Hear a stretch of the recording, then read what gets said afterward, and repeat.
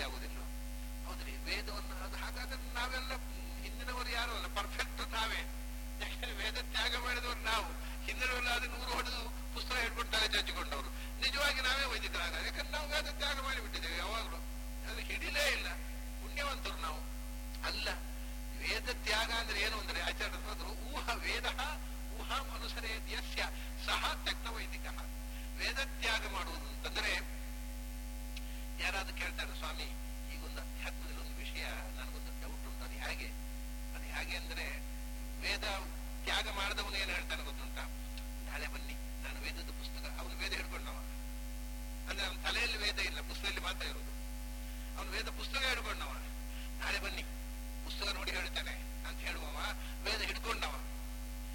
ಅದು ಏನಂತ ಕೇಳಿದ ಕೂಡಲೇ ಅದು ಹೀಗೆ ಅಂತ ಉತ್ತರ ಕೊಟ್ಟ. ಅವನು ಕೊಟ್ಟ ಉತ್ತರ ವೇದದಲ್ಲಿ ಇರ್ತದೆ, ವೇದ ರೆಫರ್ ಮಾಡೋದಿಲ್ಲ. ಅಂದ್ರೆ ಅವನ ಮೈಂಡೇ ವೇದಕ್ಕೆ ಟ್ಯೂನ್ ಆಗಿಬಿಟ್ಟಿದೆ. ಯಾರ ಮೈಂಡ್ ವೇದಕ್ಕೆ ಟ್ಯೂನ್ ಆಗುತ್ತೆ, ಅವನು ಹೇಳಿದ್ದ ವೇದದಲ್ಲಿ ಇದ್ದದನ್ನು ಅವನು ಹೇಳುವುದಲ್ಲ, ಅವನು ಹೇಳಿದ್ದು ವೇದದಲ್ಲಿ ಇರಬೇಕು. ಅಂಥವನು ವೇದತ್ಯಾಗಿ. Beautiful interpretation, it's a psychological interpretation of the word. ಅದನ್ನು ಆಚಾರ್ಯ ಮಧ್ವರು ಮಾತ್ರ ಮಾಡಿದ್ದೀನಿ, ಯಾರು ಮಾಡಿಲ್ಲ. ವೇದ ಊಹಾಮನುಸರೇ ಸತ್ಯಕ್ತ ವೈದಿಕ. ಹಾಗೆ ವೇದತ್ಯಾಗ ಅಂದ್ರೆ ನನಗೆ ಪ್ರತಿ ಬಾರಿ ಉಪಕರ್ಮ ದಿವಸ ನಾವು ಪ್ರಾರ್ಥನೆ ಮಾಡಬೇಕೇನು, ನನ್ನ ಮೈಂಡ್ ವೇದಕ್ಕೆ ಟ್ಯೂನ್ ಆಗಬೇಕು. ನನಗೆ ಏನು ಹೊಳೆಯುತ್ತೆ ಅದು ಹೃದಯ ಮೃತ್ಯು ಕಾಮೇನ ಮೇ ಕಾಮ ಆಗಾತ್. ನನ್ನ ಬಯಕೆ ಭಗವಂತ ಅಸ್ತು ಹೇಳಬೇಕು. ನನಗೆ ಏನು ಹೊಳೆಯುತ್ತೋ ಅದು ವೇದದಲ್ಲಿ ಇರಬೇಕು. ವೇದ ನೋಡಿ ಹೊಳೆಯೋದಲ್ಲ, ಹೊಳೆದದ್ದು ವೇದ. ಆ ರೀತಿ ನನ್ನ ಇಡೀ ಬದುಕು, ನನ್ನ ಮನಸ್ಸು, ನನ್ನ ಚಿಂತನ, ನನ್ನ ಹೃದಯ ವೇದದ ಜೊತೆಗೆ ಟ್ಯೂನ್ ಆಗಲಿ ಅನ್ನುವ ಪ್ರಾರ್ಥನೆಯೇ ಉಪಕರ್ಮ. ಹೀಗೆ ಅದನ್ನು ಹೇಳ್ತಾರೆ ನೋಡಿ. ಆದ್ದರಿಂದ ಪ್ರತಿ ಬಾರಿ ಹೊಸ ಹೊಸ ಚಿಂತನೆ ಮಾಡಬೇಕು. ಯೋಗಾತ್ ಸಂಜಾಯತೆ ಜ್ಞಾನಂ, ಜ್ಞಾನಾತ್ ಯೋಗ. ಜ್ಞಾನ ಬಂದ ಮೇಲೆ ಪುನಃ ಅಧ್ಯಯನ ಶುರು ಮಾಡಿದ. ಅಧ್ಯಯನದಿಂದ ಜ್ಞಾನ, ಜ್ಞಾನದಿಂದ ಅಧ್ಯಯನ. ಬ್ಯೂಟಿಫುಲ್. ಯೋಗಾತ್ ಸಂಜಾಯತೆ ಜ್ಞಾನಂ, ಜ್ಞಾನಾತ್ ಯೋಗ ಪ್ರವರ್ತತೆ. ಆದ್ದರಿಂದ ಏಕಂ ಸಾಂಖ್ಯಂಚ ಯೋಗಂಚ ಯಃ ಪಶ್ಯತಿ ಸತತ್. ಯೋಗ ಅಂತಂದ್ರು ಜ್ಞಾನದ ಸಾಧನೆ, ಜ್ಞಾನ ಅಂದ್ರೂ ಜ್ಞಾನದ ಸಾಧನೆ. ಅದು ಏನು ಎರಡು ಬೇರೆ ಅಲ್ಲೇ ಅಲ್ಲ. ಯೋಗ ಮಾರ್ಗ, ಸಾಂಖ್ಯ ಮಾರ್ಗ. ಸಾಂಖ್ಯರು ಕೆಲವರು ಯೋಗಿಗಳು. ಎಲ್ಲ ಅರ್ಥ ಇಲ್ಲದ ಮಾತು. ಕೃಷ್ಣ ಇದನ್ನು ಗಟ್ಟಿಯಾಗಿ ಹೇಳಿದ. ಸಾಂಖ್ಯ ಯೋಗ ಅನ್ನೋದು ಭಿನ್ನ ಮಾರ್ಗಗಳಲ್ಲ, ಒಂದೇ ದಾರಿಯ ಎರಡು ಮುಖಗಳು. ಅದನ್ನು ಯಹ ಏಕಂ ಸಾಂಖ್ಯಂ ಯೋಗಂಚ ಯಃ ಪಶ್ಯತಿ ಸಪಶ್ಯತಿ. ಯಾರು ಹೀಗೆ ತಿಳಿದಿದ್ದಾನೆ ಅವನ ಅರಿವು ನಿಜವಾದದ್ದು ಅಂತ ಅಲ್ಲಿ ಇದ್ರೆ ಯಃ ಪಶ್ಯತಿ ಸ ತತ್ವವಿತ್ತು ಅಂತ ಹೇಳ್ತಾರೆ. ಇಲ್ಲಿ ಕುರುಪುರಾಣದಲ್ಲಿ ಒಂದು ಶಬ್ದ ಬೇರೆ ಅಷ್ಟೇ, ಮತ್ತೆಲ್ಲ ಗೀತೆ ಇದೆ. ಏಕಂ ಸಾಂಖ್ಯಂಚ ಯೋಗಂಚ ಯಃ ಪಶ್ಯತಿ ಸ ಪಶ್ಯತಿ, ಇದು ಗೀತೆ. ಏಕಂ ಸಾಂಖ್ಯಂಚ ಯೋಗಂಚ ಯಃ ಪಶ್ಯತಿ ಸ ತತ್ವವಿತ್ತು. ತತ್ವವಿತ್ತು ಅಂದ್ರೆ ತತ್ವ ಪಶ್ಯತಿ ಇದು ಒಂದೇ. ತತ್ವವನ್ನು ಬಲ್ಲವನು, ಯಥಾರ್ಥವನ್ನು ತಿಳಿದವನು ಸಾಂಖ್ಯ ಮಾರ್ಗ ಯೋಗ ಮಾರ್ಗ ಅಂತ. ಅಂದ್ರೆ ಕೆಲವರು ಏನ್ ತಿಳ್ಕೊಂಡಿದ್ದಾರೆ, ಯೋಗ ಮಾರ್ಗ ಅಂದ್ರೆ ಬರೇ ಕರ್ಮಾನುಷ್ಠಾನ ಮಾಡ್ತಾರೆ, ಸಾಂಖ್ಯ ಮಾರ್ಗ ಅಂದ್ರೆ ಕರ್ಮವನ್ನು ಮಾಡಿದ್ರೆ ಬರೇ ಜ್ಞಾನ. ಈ ಕರ್ಮಾನುಷ್ಠಾನ ಮಾಡುವವರಿಗೆ ಜ್ಞಾನ ಬೇಡ, ಬರೇ ಕರ್ಮ. ಜ್ಞಾನ ದಾರಿಯಲ್ಲಿರುವವರು ಅವ್ರು ಕರ್ಮ ಗಿರ್ಮ ಎಲ್ಲ ಮಾಡ್ಬೇಕಾದ್ರೆ ಭಟ್ರಿಗೆ ನಾವು ಬರೇ ಓದುದು ಅಂತ ಕೆಲವರು ಹೇಳ್ತಾರೆ. ಇದನ್ನ ಇಲ್ಲಿ ವಿರೋಧ ಮಾಡುದು. ಜ್ಞಾನ ಇಲ್ಲದೆ ಕರ್ಮ ಇಲ್ಲ, ಕರ್ಮ ಇಲ್ಲದೆ ಜ್ಞಾನ ಇಲ್ಲ. ಅದರಿಂದ ಯಾವುದನ್ನ ನಾವು ತಿಳಿದೆವೋ ಅದನ್ನ ನಮ್ಮ ಕ್ರಿಯೆಯಲ್ಲಿ ಇಂಪ್ಲಿಮೆಂಟ್ ಮಾಡದಿದ್ರೆ ಎಂಥ ಪಾಂಡಿತ್ಯ. ಅದರಿಂದ ಜ್ಞಾನ ಅನ್ನೋದು ಕರ್ಮದ ಜೊತೆಗೆ ಇರಬೇಕು. ಕರ್ಮ ಜ್ಞಾನಪೂರ್ವಕವಾಗಿ, ತಿಳುವಳಿಕೆ ಇಲ್ಲದೆ ಕರ್ಮ ಮಾಡಿ ಏನ್ ಮಾಡಿ, ಪ್ರಾರಬ್ಧ ಕರ್ಮ. ಅದರಿಂದ ಕರ್ಮ ತಿಳಿದು ಮಾಡಬೇಕು, ಮಾಡಿ ತಿಳಿಯಬೇಕು. ತಿಳಿದು ಕರ್ಮಣ ಜ್ಞಾನ, ತಿಳಿದು ಮಾಡಬೇಕು, ಮಾಡಿ ತಿಳಿಯಬೇಕು. ಇದೇ ಯೋಗ ಸಾಂಖ್ಯ. ತಿಳಿದು ಮಾಡು, ಮಾಡುತ್ತಾ ತಿಳಿಯುತ್ತಾ ಮಾಡು. ಇದು ಏಕಂ ಸಾಂಖ್ಯಂಚ ಯೋಗಂಚ ಪಶ್ಯತಿ ಸಪಶ್ಯತಿ. ಹೀಗೆ ಯೋಗ ಸಾಂಖ್ಯಗಳು ಒಂದಕ್ಕೊಂದು ಪೂರಕ. ಒಂದು ಮೆಟ್ಲು ಯೋಗ ಆದ್ರೆ ಮುಂದಿನ ಮೆಟ್ಲು ಸಾಂಖ್ಯ, ಅದ್ರ ಮುಂದಿನ ಮೆಟ್ಲು ಪುನಃ ಯೋಗ. ಇದು ಮೇಲೆ ಹತ್ತುವ ಮೆಟ್ಟಲುಗಳು ಹೊರತು ಎರಡು ಕವಲು ದಾರಿಗಳು, ಭಿನ್ನ ಭಿನ್ನ ದಾರಿಗಳಲ್ಲ. ಜ್ಞಾನ ಇಲ್ಲದ ಕರ್ಮ ಅಂತ ಅನ್ನುವಂಥದ್ದೇ ಅರ್ಥ ಶೂನ್ಯ. ಯಾಕೆಂದ್ರೆ ತಿಳುವಳಿಕೆ ಇಲ್ಲದೆ ಕರ್ಮ ಮಾಡೋದು ಹೇಗೆ ರೀ? ಈಗ ಆಗುವಂತಹ ಕರ್ಮ ಆಯ್ತು, ಪುರೋಹಿತರೆ ಹೋಮ ಮಾಡಿಬಿಡಿ, ಅವ್ರಿಗೆ ಯಾಕೆ ಅಂತ ಗೊತ್ತಿಲ್ಲ, ಏನ್ ಮಾಡೋದು ಗೊತ್ತಿಲ್ಲ, ಏನ್ ಮಾಡ್ತೇವೆ ಏನು ಗೊತ್ತಿಲ್ಲ. ಎಷ್ಟಾಯ್ತು ದಕ್ಷಿಣೆ ತಗೊಳ್ಳಿ, ಹೋಗಿ ರಗಳೆ ಹೋಯ್ತು. ಅದು ಜ್ಞಾನ ಇಲ್ಲದೆ ಕರ್ಮ. ಇದು ಕರ್ಮವ ತಿಳಿದು ಮಾಡಬೇಕು. ಮಾಡ್ತಾ ಮಾಡ್ತಾ ಸುಮ್ಮನೆ ಮಾಡುವ ಕರ್ಮಕ್ಕೂ, ಕರ್ಮ ಫಾರ್ ದ ಸೇಕ್ ಆಫ್ ಕರ್ಮ ಅಲ್ಲ, ಮಾಡ್ತಾ ಮಾಡ್ತಾ ತಿಳುವಳಿಕೆ ಬೆಳೆಸ್ಬೇಕಲ್ಲ. ಅನುಷ್ಠಾನ ಅನ್ನೋದು ಕರ್ಮದಿಂದ ಚಿತ್ತಶುದ್ಧಿಯಾಗಿ ಚಿತ್ತದಲ್ಲಿ ಜ್ಞಾನ ವೃದ್ಧಿ ಆಗಬೇಕಲ್ಲ. ಅದಕ್ಕೆ ಪೂರಕವಾದ ಕರ್ಮ, ಜ್ಞಾನಕ್ಕೆ ಪೂರಕವಾದ ಕರ್ಮ, ಕರ್ಮಕ್ಕೆ ಪೂರಕವಾದ ಜ್ಞಾನ. ಇದು ಯೋಗ ಮತ್ತು ಸಾಂಖ್ಯ. ಇದು ಒಂದೇ ದಾರಿಯ ಸಾಧನೆಯ ಎರಡು ಮುಖಗಳು ಅಂತ ಯಾರು ತಿಳಿತಾನೆ, ಸತತ್ವವಿದ್, ಅವನ ನಿಜವಾದ ತತ್ವಜ್ಞಾನಿ ಇದ್ದಾನೆ. ನೋಡಿ, ಗೀತೆಯನ್ನೇ ನಾನು ಅದಕ್ಕೆ ಭಗವದ್ಗೀತಾ ರೀಟೋಲ್ಡ್, ಮತ್ತೆ ಕೃಷ್ಣ ಹೇಳಿದ ಗೀತೆಯನ್ನು ಶಿವ ಮತ್ತೊಮ್ಮೆ ಹೇಳಿದ ಹಾಗೆ ಇಷ್ಟು ಸುಂದರವಾಗಿ ಕೂರ್ಮ ಪುರಾಣ ಪ್ರಮೇಯವನ್ನು ನಮ್ಮ ಮುಂದೆ ಇಡುತ್ತೆ. ಆದರೆ ಕೆಲವೊಮ್ಮೆ ಸ್ವಲ್ಪ ಗೊಂದಲ ಬರುವಂತಹ ಮಾತುಗಳು ಬರ್ತವೆ. ಈ ಗೀತೆಯಲ್ಲೇ, ಶಿವಗೀತೆಯಲ್ಲೇ ಅಂತಹ ಮಾತುಗಳು ಇವೆ. ಅಂತ ಕೆಲವು ಮಾತುಗಳನ್ನು ನಾವು ನಾಳೆ ದಿವಸ ಸೇರಿದಾಗ ನೋಡೋಣ. ಇವತ್ತಿನ ಅವಧಿ ಮುಗಿಯಿತು. ಇವತ್ತು ಇಲ್ಲಿಗೆ. ಕೂರ್ಮ ಪುರಾಣದಲ್ಲಿ ಕೆಲವು ಸಮಸ್ಯೆಗಳಿವೆ. ಅದರ ಬಗ್ಗೆ ಒಂದೆರಡು ದೃಷ್ಟಾಂತ ಕೊಟ್ಟು, ಅದು ಪ್ರಾಯ ಲಿಪಿಕಾರರ ದೋಷ ಇರಬಹುದು ಅಥವಾ ಬುದ್ಧಿಪೂರ್ವಕವಾಗಿ ಮಾಡಿರತಕ್ಕಂಥ ಆಚಾರ್ಯ ಹೇಳ್ತಾರಲ್ಲ, ಕ್ವಚಿತ್ ಗ್ರಂಥಾನ್ನ ಪ್ರಕ್ಷಿಪಂತಿ ಕುರಿಯು ಕ್ವಚಿಚ್ಚ ವ್ಯತ್ಯಾಸಂ ಪ್ರಮಾದಾತ್ ಕ್ವಚಿತ್ ಅನ್ಯಥ. ಅದು ಇರ್ಬೋದು. ಕೆಲವು ಪ್ರಮಾದದಿಂದ ಆದದ್ದು ಇರ್ಬೋದು. ಈಗ ಉದಾಹರಣೆಗೆ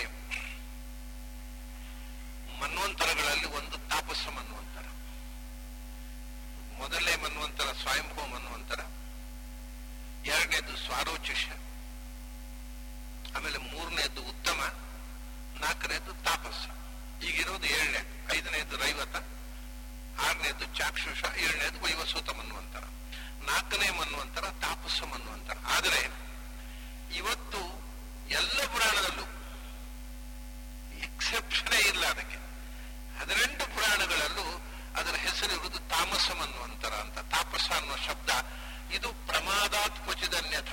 ತಾಪಸ ತಾಮಸ ಗೊಂದಲ, ಈ ಅಜ್ಞಾನದಿಂದ ಆದ ಪಾಠಾಂತರ, ಅದು ಈಗ ವ್ಯಾಪಕವಾಗಿ ಸರ್ವತ್ರ ಹಾಗೇ ಪ್ರಿಂಟ್ ಆಗ್ತಾ ಇದೆ.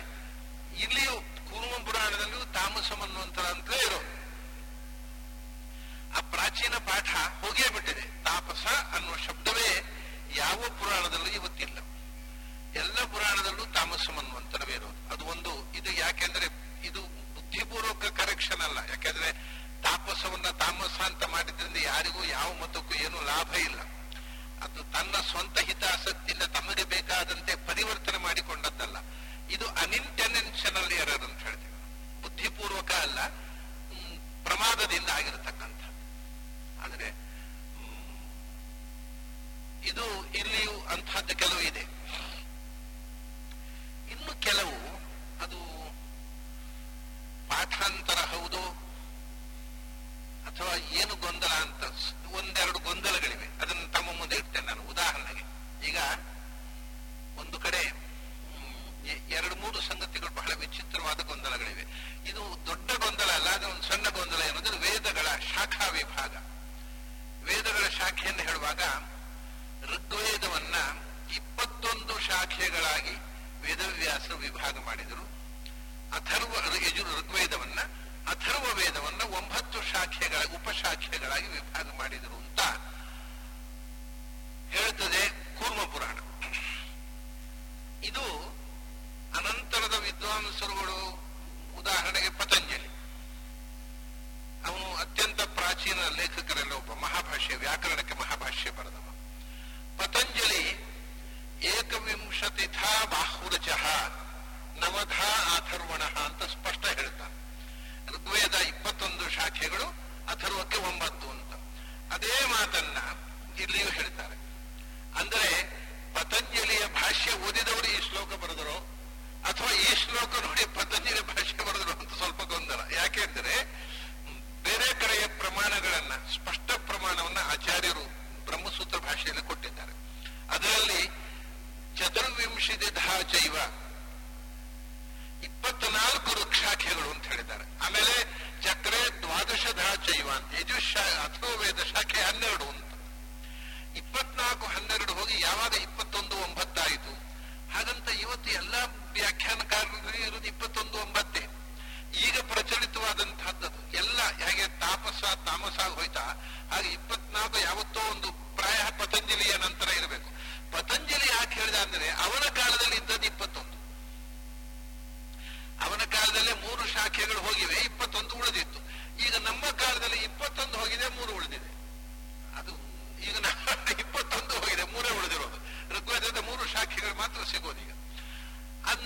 ಹಾಗೆ ಅವನ ಕಾಲದಲ್ಲಿ 24ರಲ್ಲಿ 21 ಅದು ಆ ಶಾಖಾ ಅನುಯಾಯಿಗಳಿದ್ರು ಅಂತ ಕಾಣುತ್ತೆ. ಯಾಕೆ ಇಲ್ಲಿ ಒಂದು ಕಡೆ ಮಧ್ವ ವಿಜಯದಲ್ಲಿ 18 ಶಾಖೆಗಳ ವಿದ್ವಾಂಸರು ಸೇರಿದ್ರು ಅಂತ ಹೇಳ್ತಾರೆ. ಈ 18 ಶಾಖೆಗಳು ಯಾವ ಶಾಖೆ ಅಂತ ನಮ್ಗೆ ಇವತ್ತಿಗೂ ತೀರ್ಮಾನ ಮಾಡ್ಲಿಕ್ಕೆ ಬರೋದಿಲ್ಲ. 18 ಶಾಖೆಗಳು ಯಾವುದು? ಋಗ್ವೇದದಲ್ಲಿ 21 ಪತಂಜಲಿ ಕಾಲದಲ್ಲಿ, ಮತ್ತು 3 ಹೋಗಿ ಋಗ್ವೇದದಲ್ಲಿ 18, ಋಗ್ಗು ಯಜಸ್ಸು ಸಾಮ ಅಥವಾ 4ರಲ್ಲಿ ಒಟ್ಟಿಗೆ 18 ಶಾಖೆಗಳು ಬರೋ. ಅಂದ್ರೆ ಇಲ್ಲಿ ದಕ್ಷಿಣ ಕನ್ನಡ ಜಿಲ್ಲೆಯಲ್ಲಿ ಕೇರಳದ ಗಡಿಯಲ್ಲಿ 18 ಶಾಖೆಯ ವೇದ ವಿದ್ವಾಂಸರು ಆಚಾರ್ಯ ಹತ್ರ ವಾದಕ್ಕೆ ಸೇರಿದ್ರು ಅಂತ ಹೇಳ್ತಾರೆ. ಹಾಗಾದ್ರೆ ಆವಾಗ 21 ಎಲ್ಲ ಹೋಗಿ 12 ಎಲ್ಲ ಹೋಗಿ ಬರೀ 18 ಶಾಖೆಯ ಬ್ರಾಹ್ಮಣರು ಉಳಿದಿದ್ರು ಅಂತ ಕಾಣುತ್ತೆ. ಆದ್ರೆ 18 ಶಾಖೆ ಯಾವುದು ಅಂತ ನಾರಾಯಣ ಪಂಡಿತರು ಹೇಳುವುದಿಲ್ಲ. ದಿನವ ಶಾಖೆ ಅಂತ ಹೇಳ್ತಾರೆ. ಯಾವುದು ಅಂತ ಹೇಳೋಲ್ಲ, ನಾವು ಊಹೆ ಮಾಡಬಹುದಷ್ಟೇ. ಯಾಕೆಂದ್ರೆ ಯಜುರ್ವೇದದಲ್ಲಿ, ಋಗ್ವೇದದಲ್ಲಿ ಒಂದು 7-8, ಯಜುರ್ವೇದದಲ್ಲಿ 5-6, ಸಾಮವೇದದಲ್ಲಿ ಒಂದು 2-3, ಹೀಗೆ ಒಟ್ಟಿಗೆ 18 ನಾವೀಗ ಲೆಕ್ಕ ಮಾಡಿ 18 ಭರ್ತಿ ಮಾಡಬಹುದು. ಆದ್ರೆ ಆ ಕಾಲದಲ್ಲಿ ಇದ್ದ 18 ಶಾಖೆಗಳು ಯಾವುದೊಂದು ಗೊತ್ತಾಗೋಲ್ಲ. ಹೀಗೆ ನೋಡಿ, 21 ಇದ್ದದ್ದು 700 ವರ್ಷದ ಹಿಂದೆ 18 ಶಾಖೆ ಅಂತ ಬಂತು. ಈಗ ಎಲ್ಲ 4-5 ಶಾಖೆಯಲ್ಲಿ ಮುಗಿದು ಎಲ್ಲ ಒಟ್ಟಿಗೆ ಈಗ ಸಿಗೋದು 10-12 ಏನೋ. 4 ವೇದಗಳ ಒಟ್ಟು ಶಾಖೆಗಳು, ಉಪಶಾಖೆಗಳು ಸಿಗೋದು 10-12. ಒಟ್ಟಿಗೆ 1137 ಶಾಖೆಗಳು, ಉಪಶಾಖೆಗಳಿದ್ದದ್ದು ಋಗ್ವೇದದ 24, ಯಜುರ್ವೇದದ 101, ಸಾಮವೇದದ 1000, ಅಥರ್ವೇದ 12, 1137 ಶಾಖೆಗಳಿದ್ದದ್ದು ಪತಂಜಲಿಯ ಕಾಲದಲ್ಲಿ. ಅದರಲ್ಲಿ 3 ಋಗ್ವೇದದ್ದು ಹೋಯ್ತು, 3 ಅಥರ್ವೇದದ್ದು ಹೋಯ್ತು, 1131 ಆಯ್ತು. ಆಮೇಲೆ ಕಮ್ಮಿ ಆಗ್ತಾ ಇದೆ, 18 ಶಾಖೆ 20 ಶಾಖೆ ಇಲ್ಲಿ ಬಂದಿದೆ. ಈಗ ಒಂದು 8-10 ಶಾಖೆಗಳು, 12 ಶಾಖೆಗಳು. ಈಗ ಸುಮಾರಾಗಿ 4 ವೇದಗಳ ಒಟ್ಟಿಗೆ 12 ಉಪಶಾಖೆಗಳು ಸಿಗ್ತವೆ. ಅಷ್ಟು ಗ್ರಂಥಗಳು ಸಿಗ್ತವೆ. ಆದ್ರೆ ಉಳಿದ ಗ್ರಂಥಗಳು, ಉಪಶಾಖೆಗಳು, ವೇದ ಸಂಹಿತೆಗಳು ಪ್ರಾಯ ಎಂದೂ ಸಿಗದಂತೆ ನಾಶವಾಗಿ ಹೋಗಿದ್ದಾವೆ. ಹಾಗಾಗಿ ಈ 21, 24 ಇದ್ದದ್ದು 21 ಆಗಿದೆ ಪತಂಜಲಿಯ ಕಾಲದಲ್ಲಿ. ಇದರಲ್ಲಿ ಕೂರ್ಮ ಪುರಾಣದಲ್ಲಿ 21 ಆಗಿದೆ. ವೇದವ್ಯಾಸರ ಕಾಲದಲ್ಲಿ 24, 21 ಆಗುವುದು ಸಾಧ್ಯ ಇಲ್ಲ. ಅದು ಅನಂತರ ಯಾರೋ ಸೇರಿಸಿರಬಹುದು ಅನ್ನೋ ಒಂದು ಗುಮಾನಿ ಇದೆ. ಪತಂಜಲಿಯ ಭಾಷ್ಯವನ್ನು ನೋಡಿ. ಈಗ ಅಗ್ನಿ ಪುರಾಣದಲ್ಲಿ ಕಾವ್ಯ ಪ್ರಕಾಶದ ಶ್ಲೋಕಗಳು ಬರ್ತವೆ. ಪೂರ್ತಿ ತದ್ವತ್ತಾಗಿ ಅಲ್ಲ, ಸುಮಾರಾಗಿ. ಪಾಣಿನಿಯ ಸೂತ್ರಗಳು ಬರ್ತವೆ, ಅಮರಕೋಶದ ಶ್ಲೋಕಗಳು ಬರ್ತವೆ. ಅದು ಯಾರ ಆಮೇಲೆ ಬರೆದದ್ದು ಅನ್ನೋದು ಗ್ಯಾರಂಟಿ ಅಗ್ನಿ ಪುರಾಣದಲ್ಲಿ, ಅದು ಆ ಭಾಗವನ್ನು. ಹಾಗೆಯೇ ಇದು ಕೂಡ ಪತಂಜಲಿಯನ್ನು ಓದಿದ ಯಾರೋ ವಿದ್ವಾಂಸರು ಮತ್ತೆ ವೇದ ಶಾಖೆಗಳನ್ನು ಸೇರಿಸಿರಬಹುದೋ ಅನ್ನೋ ಒಂದು ಸಂಶಯ ಬರತಕ್ಕಂಥದ್ದು. 21 ಋಕ್ಷಾಖೆ, 9 ಅಥರ್ವ ಶಾಖೆ ಎನ್ನುವ ಮಾತು ಸ್ವಲ್ಪ ನಮಗೆ ಗೊಂದಲವನ್ನು ಉಂಟು ಮಾಡುತ್ತದೆ. ಆಚಾರ್ಯರು ಸ್ಪಷ್ಟವಾದ ಅದರಲ್ಲಿ ಪಾಠಾಂತರ, ಅದಕ್ಕೆ ಸಂದೇಹ ಇಲ್ಲದಂತೆ 24 ಮತ್ತು 12 ಅಂತ ಹೇಳಿದ್ದಾರೆ. ಋಗ್ವೇದದ ಉಪಶಾಖೆಗಳು 24, ಆದ್ರೆ ಆಚಾರ್ಯರೊಬ್ಬರು ಬಿಟ್ಟರೆ ಮತ್ತೆಲ್ಲರೂ 21, 9 ಹೇಳ್ತಾ ಬಂದದ್ದು. ಪ್ರಚಲಿತ ಚಾಲ್ತಿಯಲ್ಲಿದ್ದದ್ದು ಸಾಮಾನ್ಯ 2000 ವರ್ಷದಿಂದ 21 ಶಾಖೆಗಳು ಉಪಲಬ್ಧ ಇದ್ದದ್ದು. ಅಷ್ಟನ್ನೇ ಪ್ರಕಟಣೆ ಮಾಡಿದ್ದಾರೆ. ಆ ಕಾಲದಲ್ಲೇ ಈ ಶ್ಲೋಕ ಸೇರಿರಬಹುದು ಅಂತ ಒಂದು. ಇದಾದ ಮೇಲೆ ಇನ್ನೂ ಒಂದು ಸ್ವಲ್ಪ ಗೊಂದಲ, ಅಂದ್ರೆ ಸೆಲ್ಫ್ ಕಾಂಟ್ರಡಿಕ್ಷನ್.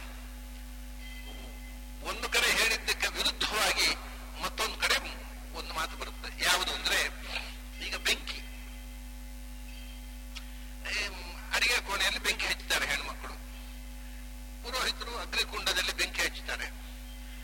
ಈ ಬೆಂಕಿ ಹಚ್ಚಿದ್ದ ಅದು ಉರಿಬೇಕು. ಉರಿಬೇಕಾದ್ರೆ ಹೇಗೆ ಅದನ್ನು ಪ್ರಜ್ವಲನ, ಅಗ್ನಿ ಪ್ರಜ್ವಲನ ಹೇಗೆ ಮಾಡಬೇಕು ಅಂತ. ಸಾಮಾನ್ಯ ಹೆಣ್ಮಕ್ಕಳು ಬಾಯಿಯಲ್ಲಿ ಊದಿ ಬೆಂಕಿಯನ್ನ ದೊಡ್ಡದು ಮಾಡೋಲ್ಲ. ಅವರೇನೋ ಕೊಳವೆ ಗಿಳವೆ ಅಥವಾ ಬೀಸಣಿಗೆ. ಯಜ್ಞದಲ್ಲೂ ಅಷ್ಟೇ, ಪುರೋಹಿತರು ಬಾಯಿಯಲ್ಲಿ ಫೂ ಫೂ ಅಂತ ಊದಿ ಬೆಂಕಿಯನ್ನ ಪ್ರಜ್ವಲನ ಮಾಡುವುದಿಲ್ಲ. ಅದಕ್ಕೊಂದು ಅವರು ಅಗ್ನಿ ಪ್ರಜ್ವಲನೆಗೆ ಒಂದು ಸಾಧನ ಇಟ್ಟುಕೊಳ್ತಾರೆ, ಒಂದು ಬೀಸಣಿಗೆ ಅಂತ, ರಟ್ಟಿನಂತದ್ದು ಯಾವುದೋ ಒಂದು ಹಾಳೆ ಗಿಳಿ ಇಟ್ಟುಕೊಂಡು ಮಾಡ್ತಾರೆ. ಬಾಯಿಯಲ್ಲಿ ಬೆಂಕಿಯನ್ನ ಪ್ರಜ್ವಲನ ಮಾಡುವುದಿಲ್ಲ.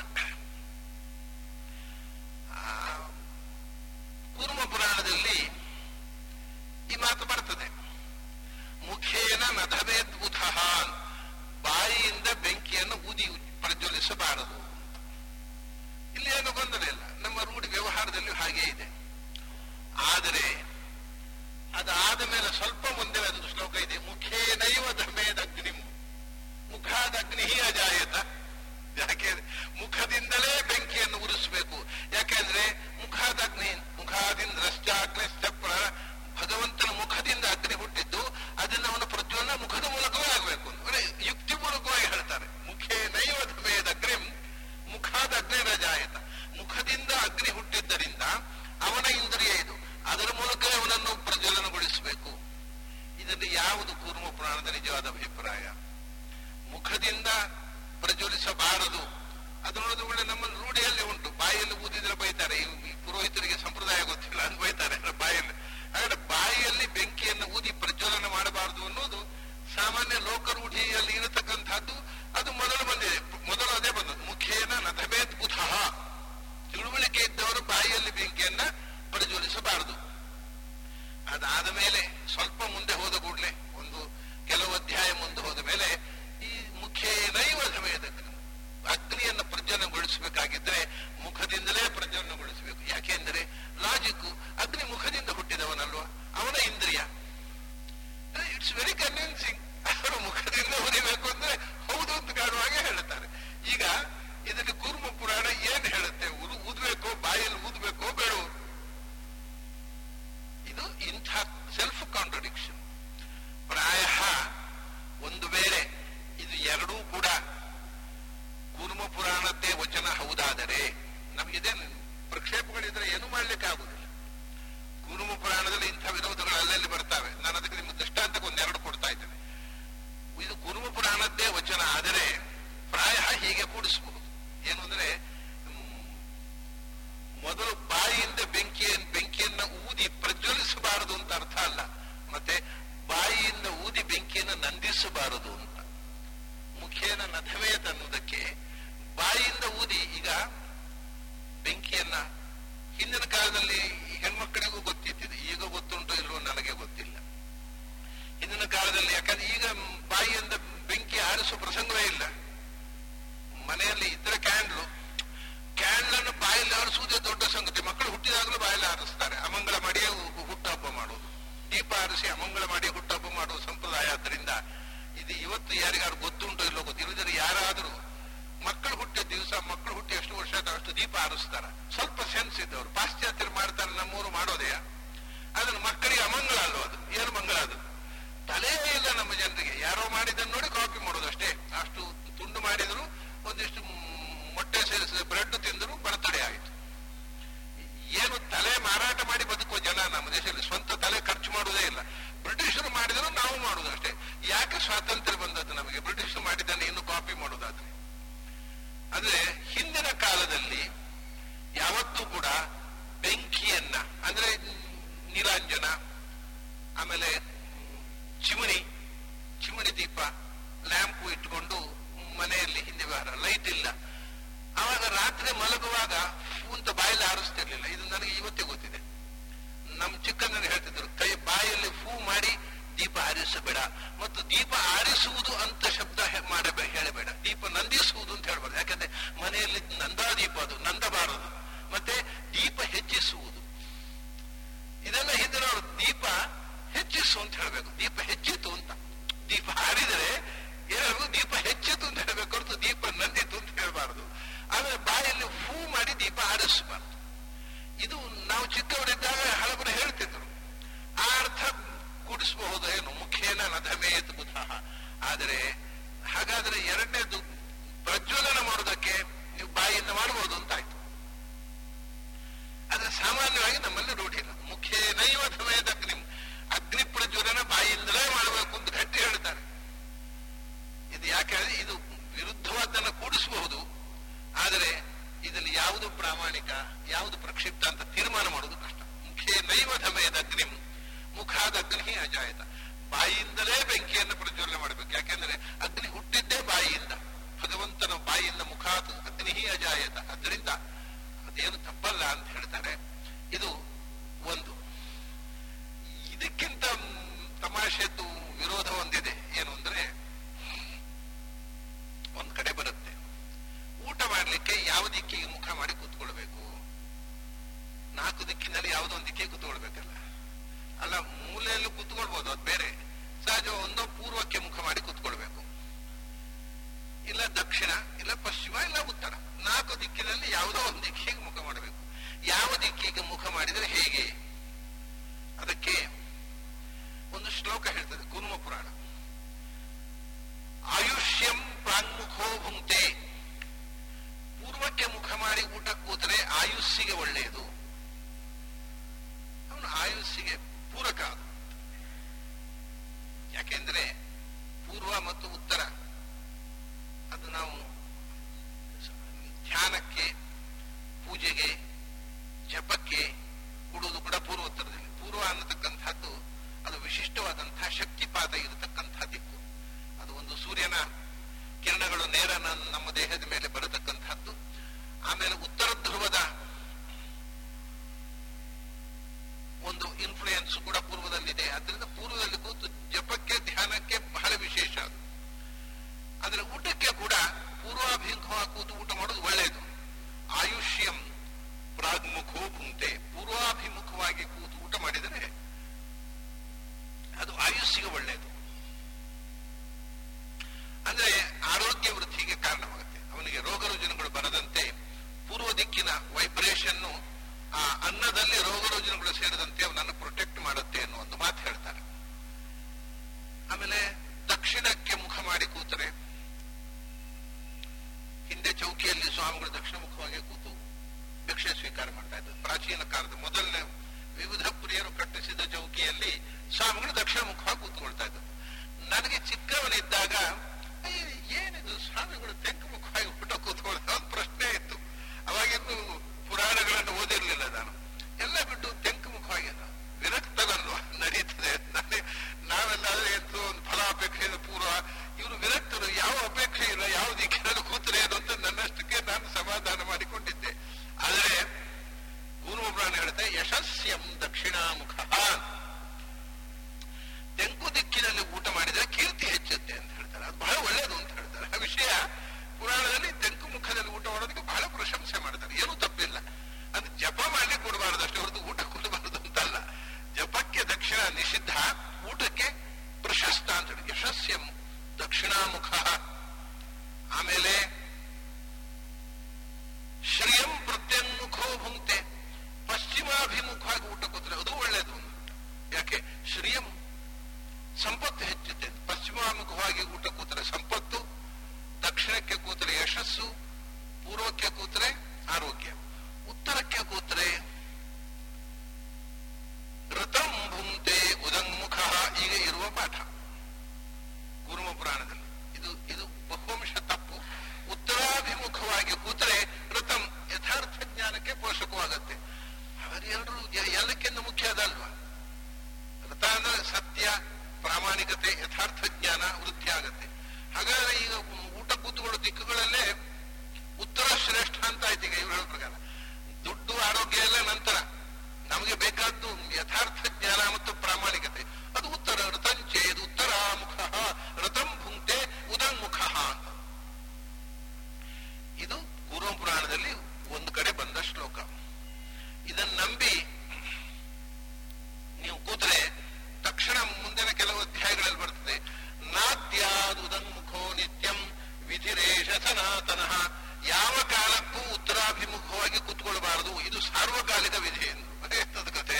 ಅಲ್ಲಿ ಮೊದಲು ರಥಂ ಭುಂಕ್ತೆ ಉದಂಗ್ಮುಖ. ಉತ್ತರಾಭಿಮುಖವಾಗಿ ಕೂತರೆ ಯಥಾರ್ಥ ಜ್ಞಾನ, ಪ್ರಾಮಾಣಿಕತೆ ಬರ್ತದೆ ಅಂತ ಒಂದು ಕಡೆ.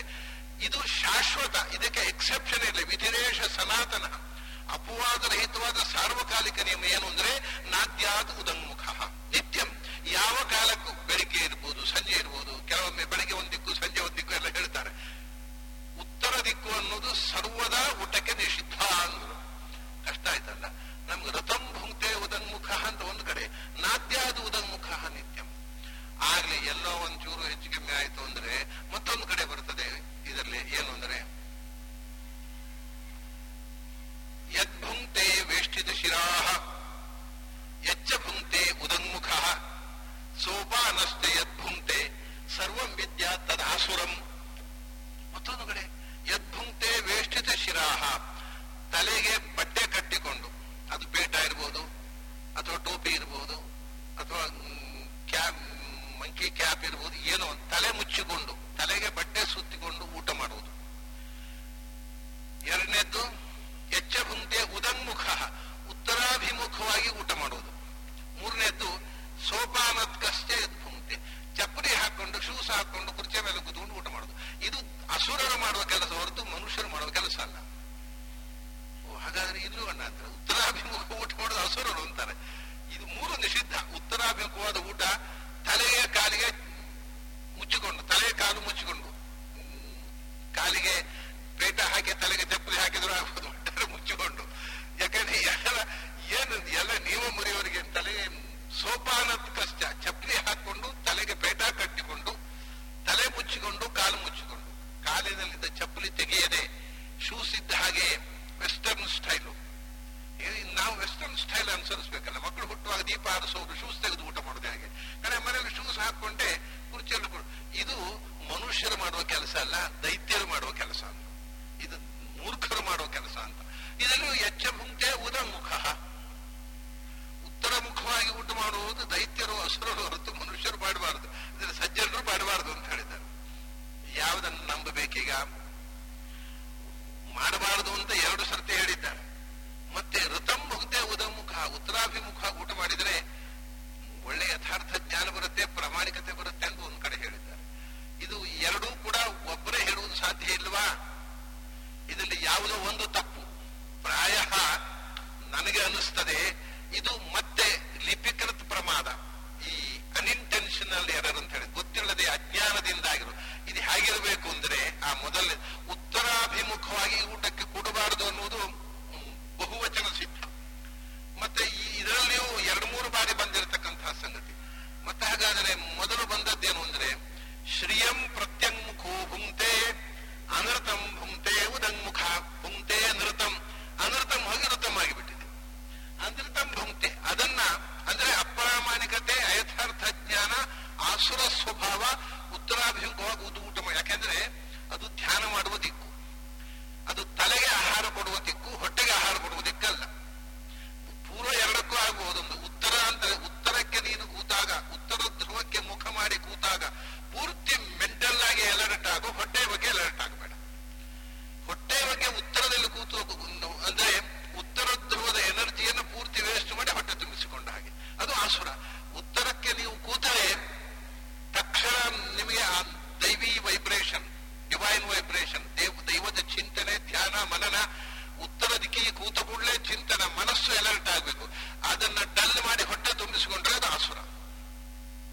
ಹಾಗಾಗಿ ಋತಂ ಭುಂಕ್ತೆ ಉದಂಗುಖ ಉಂಟಲ್ಲ, ಅದು ಶ್ಲೋಕ ಅನೃತಂ ಭುಂಕ್ತೆ ಉದಂಗುಖ ಅಂತ ಇರಬೇಕು. ಅದೇ ಭುಂಕ್ತೆ ನೃತಂ ಭುಂಕ್ತೆ ಉದಂಗುಖ, ಶ್ಲೋಕದ ಅಕ್ಷರ ವ್ಯತ್ಯಾಸ ಏನೂ ಆಗುದಿಲ್ಲ, ಸಂಧಿಯಾಗಿ ಹೋಗುತ್ತೆ ಅಕಾರ. ಅದು ಅನೃತಂ ಹೋಗಿ ಅಕಾರ ಸಂಧಿ ಆದದ್ರಿಂದ ನೃತಂ ತಿತ್ತು.